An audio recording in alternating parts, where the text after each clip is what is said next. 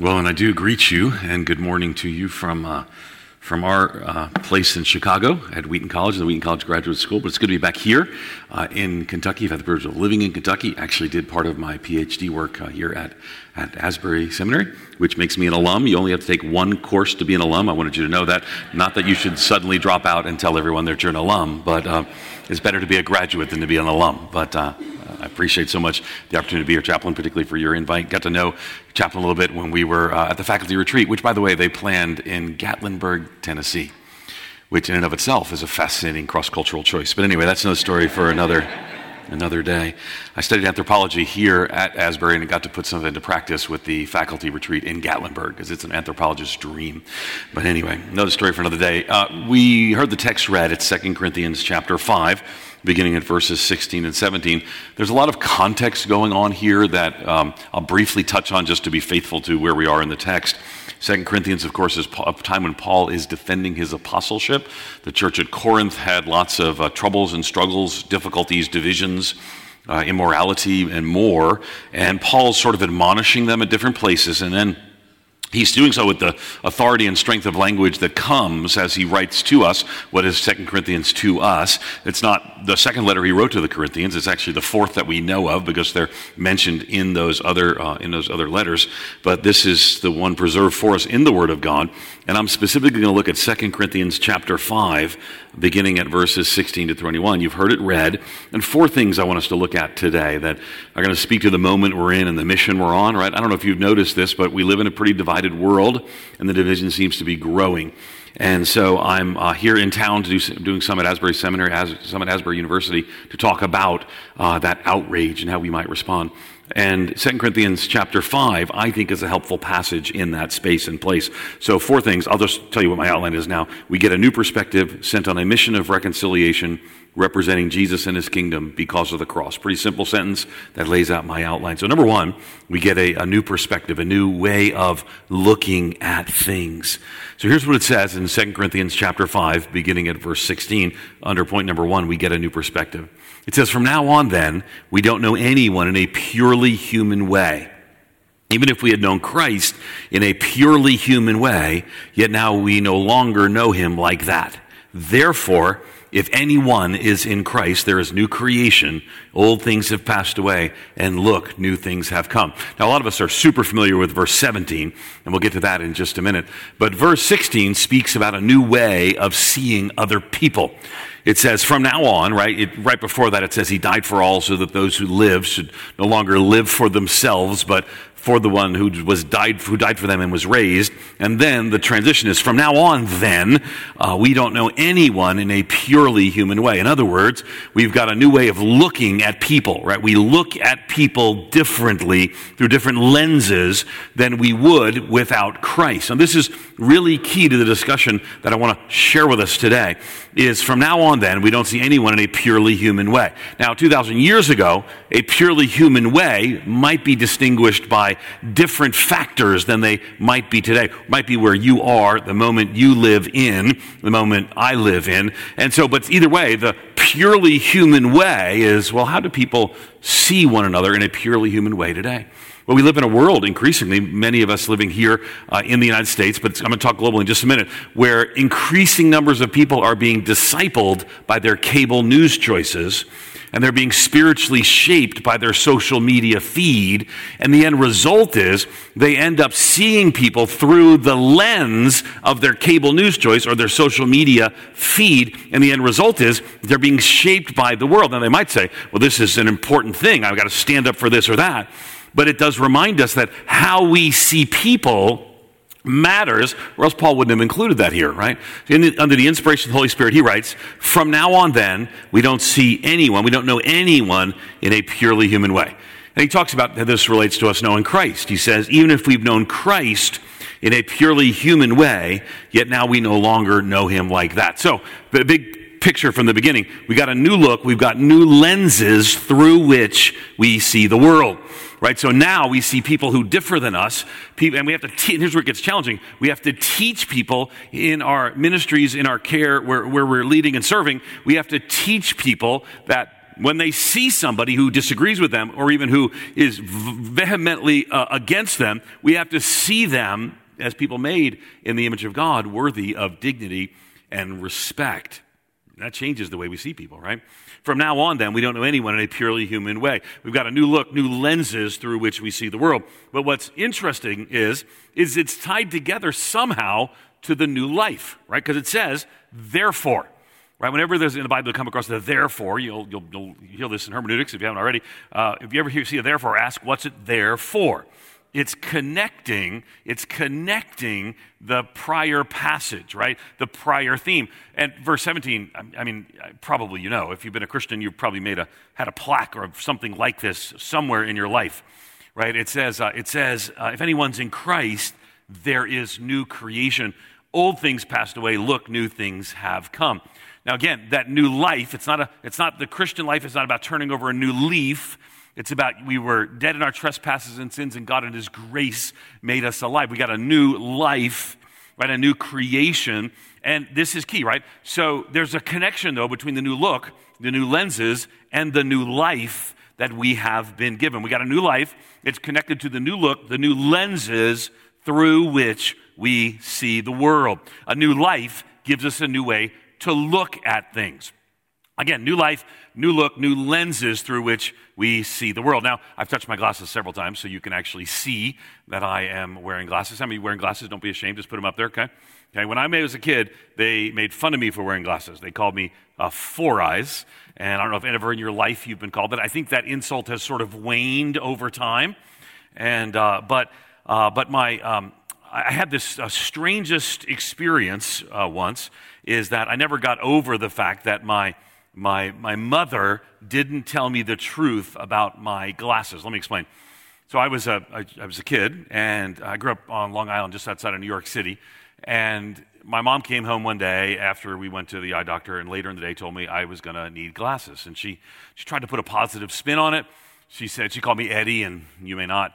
And she said, Eddie, you're gonna have new glasses. She didn't say you're gonna have to. You're really stuck with it. You're gonna have new glasses. And she had this like happiness in her voice, and I'm like, Mom, kids are gonna make fun of me. And she said, Eddie, they're not gonna make fun of you. And then she broke the news that I had to also wear an eye patch. And so I said, Mom, for sure they're gonna make fun of me now. She said, No, Eddie, they're just gonna say you're like a pirate, like you're a cool pirate. And at that point, I realized my mother wasn't always completely honest with me about things throughout our lives. So I went to school that day and was made fun of. So fast forward a few decades, and I have 3 daughters, which is just the greatest blessing in my life. I was just in Montreal with my oldest daughter, just flew here from Montreal. But they're 15, 17, and 21, so they're amazing, but they have so many words. But anyway, that's another story for another day. And so my youngest daughter's named Caitlin, and she's 2 years ago, she was 13, now she's 15. And Donna came home and said to me, pulled me aside and said, listen, I don't want you to make a big deal about this, which tells her she knows me. And but Caitlin's going to have to get glasses. You need to not make a big deal about this. And so, of course, I did. And so I did not. So I came to Caitlin and said, Caitlin, listen, I hear you have to wear glasses. And she said, Dad, and she kind of mentally rolled her eyes at me. She's not allowed to physically roll her eyes, but you can actually tell in a middle schooler what she looks at you and goes, Dad. She says, Dad, glasses are cool today. I didn't believe her for a moment. She said, oh yeah, Dad, people go to like the store and buy frames without prescriptions. People are nodding their head. This is stunning to me. And I was so happy for her and simultaneously deeply bitter about my own childhood experience. Right? So she got her glasses, but you see, she wears glasses for fashion. I wear glasses for seeing. And when they move on my head, right, they kind of slide down my nose when I talk, or they'll knock around. So right now, you're gone. Welcome back. Right? So my glasses, my lenses, I need my lenses to rightly see the world, and they can get out of focus. I'll tell you a true but funny story. I'm the interim teaching pastor of a church in Chicago called the Moody Church. It's not called that because we're sometimes happy, sometimes sad, but it's named after a famous evangelist named D.L. Moody. And it's a wonderful church. And it's an historic church in downtown Chicago. But part of being in downtown Chicago means people are in there for 2 or 3 years. It's not connected to the school with the same name, but some people go there. And so everyone sort of like sees who's gone through Moody Church, has this era they remember, and then they watch it online all over the world. And they send letters in. So I've made it as the interim. I've been the interim for, I just had my 3rd anniversary as the interim, which tells me we're doing the interim thing wrong. I've been the interim pastor longer than 3 of their pastors were the pastor. Everyone remembers the famous pastors like Warren Wiersbe or Harry Ironside or Erwin Lutzer, who's now pastor emeritus. But there's these pastors. Lesson for those of you who want to go into pastoral ministry: when you follow a long tenured pastor, yours is generally not. So they have these little, year and a half pastorates. So I'm serving there, and I decided as an interim, you shouldn't make a lot of changes, but there are some changes you want to make so that when the new pastor comes in, that pastor can sort of decide whether to continue the changes you made or go back, whatever. So I'm trying to make some space for the new pastor. So for example, I stopped using the pulpit. I got a few letters about that. I brought in a screen next to, so the verses are here on the screen so I can explain the verses. I don't wear a tie or a suit all the time. Got lots of letters about that. And I tend to save these letters. Sometimes they're signed, sometimes they're unsigned. But remember, tens of thousands of people watch this church online because they've been at some point here. So this is my favorite letter I've ever received, ever in ministry. I'm going to save it for you and read it to you because you're going to get letters like this as well. All right, here's what it said. This is actually unedited, just me reading. It's right here. I just took a screenshot right there. Here's what it says. It says, I listened to your August 13th sermon at Moody Church online. After listening to it once, praise God, right? He's a double listener. It's a he. He actually signed it. It says, I listened again because I was awestruck, right? How awesome is that? With the number of times you adjusted your glasses while preaching. Really, am I telling the truth? It's right there. It says, okay.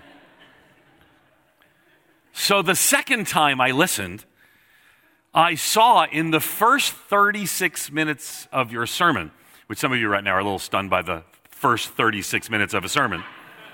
It's kind of, Moody Church has long sermons. So the second time I listened, I saw in the first 30 minutes of your sermon, you adjusted your glasses 74 times. And then you took them off, he says, with this panache. So I counted no further. I mean, you just see him writing it. It's awesome, right? It says this, it appears this point, he takes a break, gets a calculator, and comes back and says this was an average of once every 30 seconds. But keep in mind, he goes on with enthusiasm, this was an incomplete count because some of the time, scripture or your sermon was on the screen and I could not see you. You can just feel the passion. I tell you this in Christian love. It always says that, no matter how mean they are. This one isn't that mean. This one's all right. I love this one. I tell you this in Christian love because I know you're interested in being aware of anything that may distract listeners from hearing what you are preaching, teaching. So I hope you will accept this knowing that I want your ministry to be as effective for Christ as possible. Right? He signed it. It was actually, I made changes. Listen, let your critics be your teachers, right? So I made changes in light of this. I saw a little product on Shark Tank called NerdWax. Right? I put the NerdWax right in there. They don't move around as much. Now I know, I saw a couple of you turn to one another saying, I'm going to count how many times he touches his glasses before the end. Don't be that person. Nobody likes that person, so don't be that person. But here's the thing, right? I don't wear glasses for fashion. I wear them for seeing. And when I move around, they get knocked out of place and I have to put them back in. And if it's true that we've got a new life that's connected to a new look and new lenses through which we see the world, these gospel lenses by which we're to see other people, the more tumultuous the time, the more likely they are to be knocked out of place. And some people say we're in the most divided time they've ever seen in our country. I always want to say to them, do you not have a history book? Have you not heard of the Civil War? I would rank that higher. But certainly in my lifetime, this has been the most divided I've ever seen the nation. And in many ways, it's not just a national thing, because again, right here in front of the pulpit says, remember the world. I just came from Quebec, where highly nationalist parties won the election, speaking out against immigrants and refugees. Or go to Europe with me, where for the first time, people are turning on one another in ways that they haven't done in a century. Or walk throughout Southeast Asia, all around the world, there's this growing division. And part of the answer, and I recognize it's not just going to be Christians who speak into the issues to solve all the problems in the world, but part of the answer has to be Christians who recognize that as they're knocked around in tumultuous time, they need to readjust and refocus their gospel lenses to see people and to lead churches, ministries, Bible studies, and more that see people as people made in the image of God, worthy of dignity and respect. And that's not always easy. Because what's happened in our world today is people are now being shaped again by the world. Now, the world today is different than the world back then. The world today might literally be a cable news choice, but they're being shaped by that.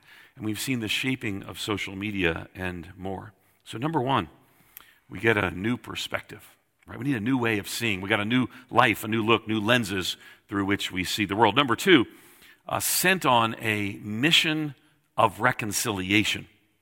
Sent on a mission of reconciliation. Let me continue by reading verse 18 of 2 Corinthians chapter 5. It says, now everything is from God. Now it's actually referring to really way back into the passage. Verse 14 talks about being compelled by love. Throughout here, so everything is from God, who reconciled us to himself through Christ and gave us the ministry of reconciliation. Now, I want you to notice the pattern, right? We've been reconciled, given the ministry of reconciliation, right? We're not the means of reconciliation to God. This is talking about to God. That's Jesus' death on the cross for our sin and in our place. But we now have the ministry of reconciliation has been entrusted to us. Again, let me read it. Now, everything is from God, who reconciled us to himself through Christ and gave us the ministry of reconciliation. That is, in Christ, God was reconciling the world to himself. Now, it almost sounds like, you know when you're in a Bible study and you're reading a passage and you just miss a line and you go back to the line before? It almost sounds repetitive because it is intentionally repetitive. The New Testament writers sometimes use parallelisms where the words are similar, not usually exactly the same. So it goes on, that is, in Christ, God was reconciling the world to himself, not counting their trespasses against them, and he has committed the message of reconciliation to us. So we have the ministry and the message of reconciliation. The ministry and the message of reconciliation has been given to us. So again, we get a new perspective, a new life, a new look, new lenses through which we see the world. And part of those lenses need to include that the world is in a broken relationship with the creator of women and men around the world and the world itself. And he's going to eventually reconcile all things. This is not the passage to build an all things reconciliation theology on. There are some, and they're important. But this reconciliation says, who reconciled us to himself through Christ, gave us the ministry of reconciliation. Right, again, Christ, God reconciling the world, that's a bigger picture, to himself, but then says not counting their trespasses against them. So let's take just a moment about one of the great needs that we must see if we're going to live faithfully on the mission Jesus has sent us. Here's the reality, I think, for a lot of people in evangelicalism, if I can use that word. A lot of people in evangelicalism have lost the focus of the root of the word, the evangel, the gospel, and its word flows from it, evangelism. Right, so that's sharing the good news of the gospel, the necessity of that. Now, I will tell you, I speak at conferences. I love speaking at conferences. I'm kind of a motivational speaker who lives in a van down by the river. So I do, and you have to be a certain age to get that reference. So if you're not within that 10-year gap, ask somebody who left. But I'm just telling you, it's life-changing.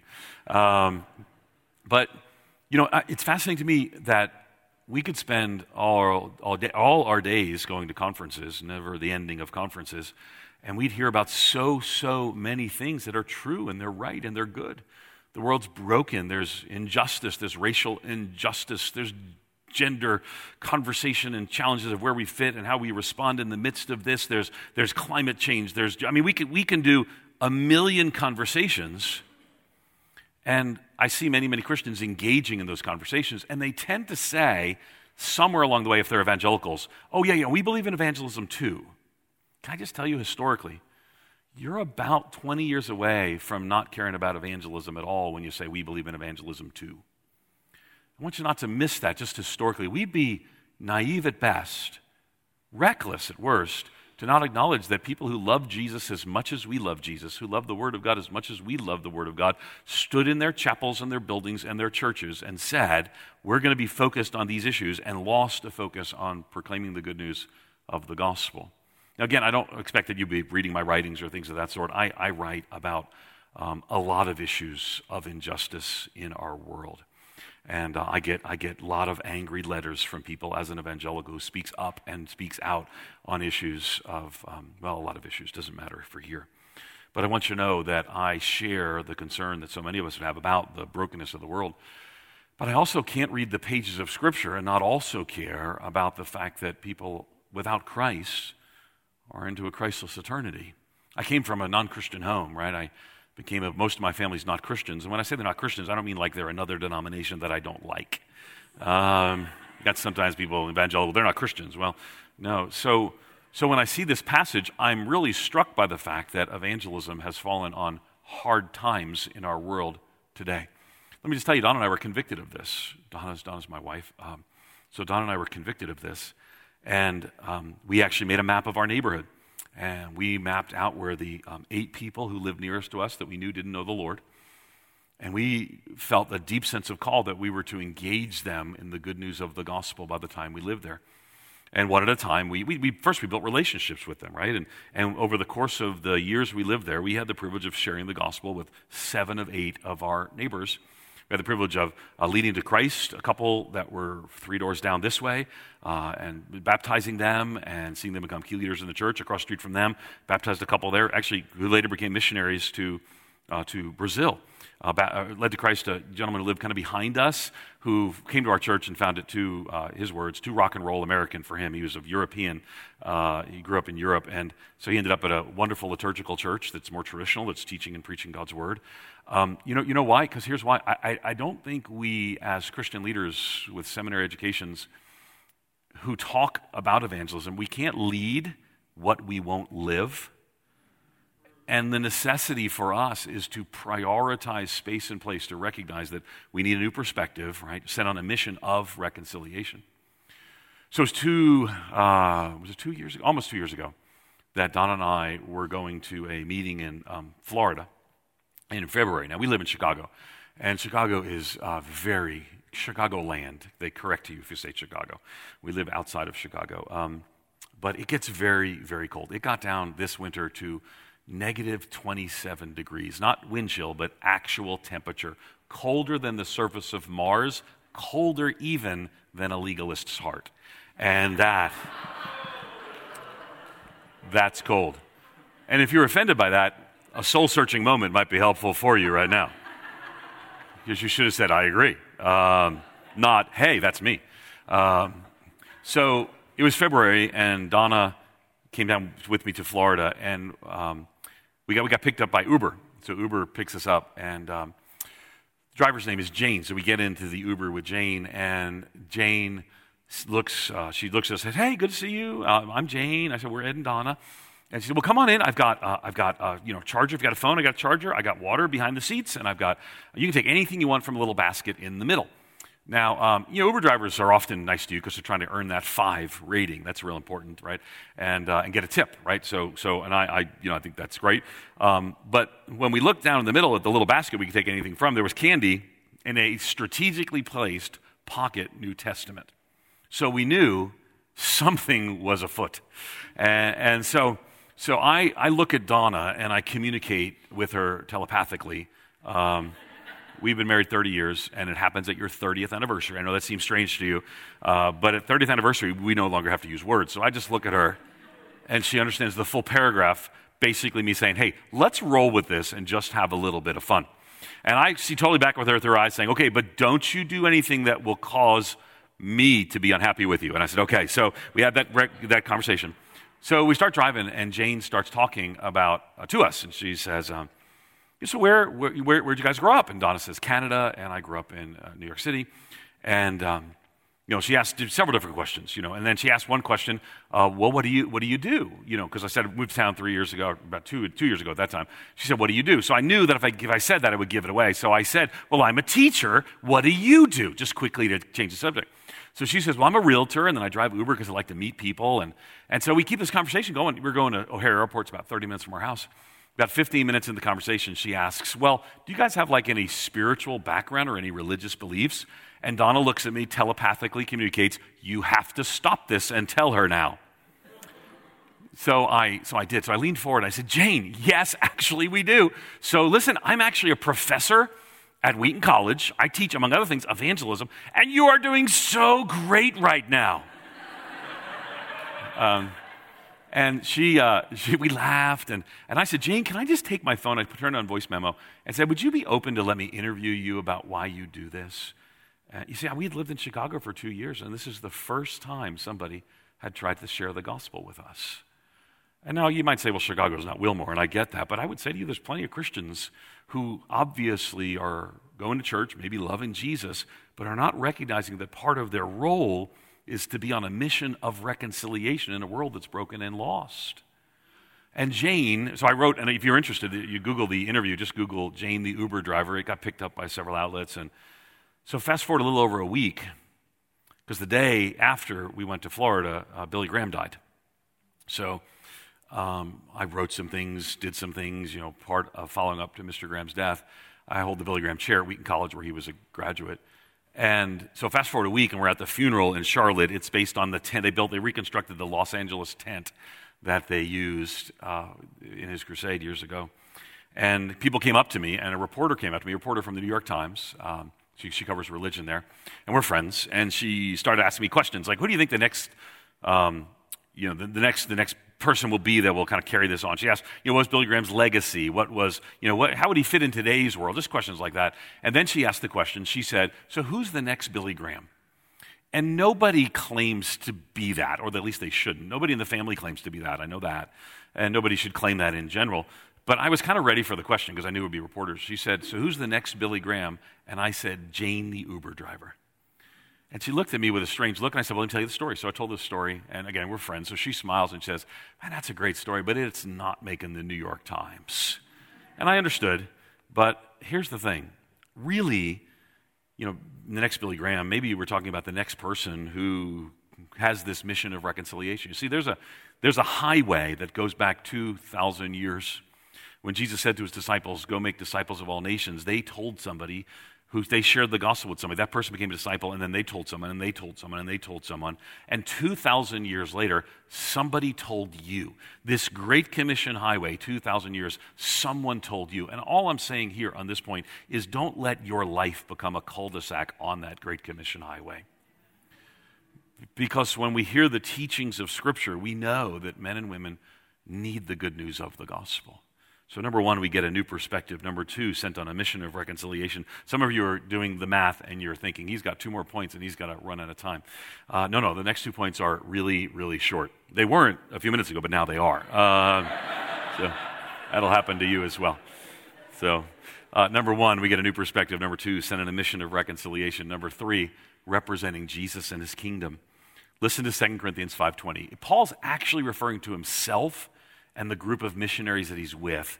He's defending his apostleship here. But for 2,000 years, Christians have taken this verse and I think rightly applied it to themselves because we are indeed what Paul describes. It says, "Therefore, we are ambassadors for Christ. Certain that God is appealing through us, we plead on Christ's behalf, be reconciled to God." It's interesting, the word ambassador is used twice in our English Bible, once here and the other place in Ephesians 6, where Paul refers to himself as an ambassador in chains. It's not always easy to represent Jesus and his kingdom, but it is the call that we have. And thinking through the beauty of the kingdom of God and a full, robust understanding of that means we're going to care about the downtrodden, the marginalized, those without. We're going to have a Luke 4:18 through 20 kind of approach to the gospel. The Spirit of the Lord is upon me, has anointed me, preach good news, and he speaks about the poor and the marginalized and the blind. And we're going to have a Luke 19:10 understanding of the kingdom, where Jesus said, I came to seek and save those who were lost. And the same Jesus who said those said, as the Father has sent me, so send I you. So we go into the world as his ambassadors, serving the hurting and saving the lost. Now, this is so key because we live in a moment when many Christians, particularly evangelical Christians, are kind of unsure of their identity. Or maybe they're kind of sure their identity has been warped in ways that don't glorify and honor God.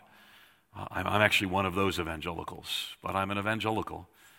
Right now I'm writing a book with InterVarsity on evangelicalism and its future, and someone asked me, is it a really short book? Or is it a long book? And I'm not discouraged. First, I've read the end of the book, and Jesus wins, so there's always that.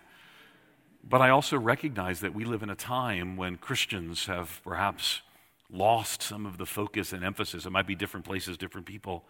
But if we come back to our role is to represent Jesus and his kingdom, we cannot go wrong. Number 4, and finally. You know what it means when a guest speaker says, and finally? Absolutely nothing. But let's try it anyway. It's interesting because verse 21 is this kind of radical turn in the text. It actually talks about a whole different idea. And it's number 1 is we get a new perspective, then sent on a mission of reconciliation, representing Jesus and his kingdom. Number 4, and finally, because of the cross. It says he made the one who did not know sin to be sin for us, so that we might become the righteousness of God in him. There's a lot of pronouns in there.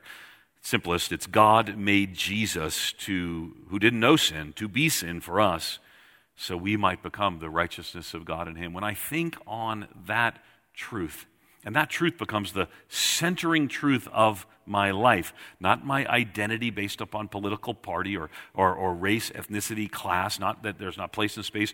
We speak up and about all of those issues, and those identities continue in many ways into eternity. There's men and women from every tongue, tribe, and nation, knowable and noticeable around the throne. But when my primary identity is driven by that I'm one who's been changed by the gospel, I'll speak up, and I'll speak up in ways that may be different than people who've not been changed by the power of the gospel. Now, the call that we have is laid out in the texts that are prior, but the motivation that we have is laid out in this text, this brief little theological text. It says, he made the one who did not know sin to be sin for us, so we might become the righteousness of God in him. The one who knew no sin died a sinner's death, and in doing so gave us the new life, the new look, new lenses through which to see the world, seeing people made in the image of God, worthy of dignity and respect.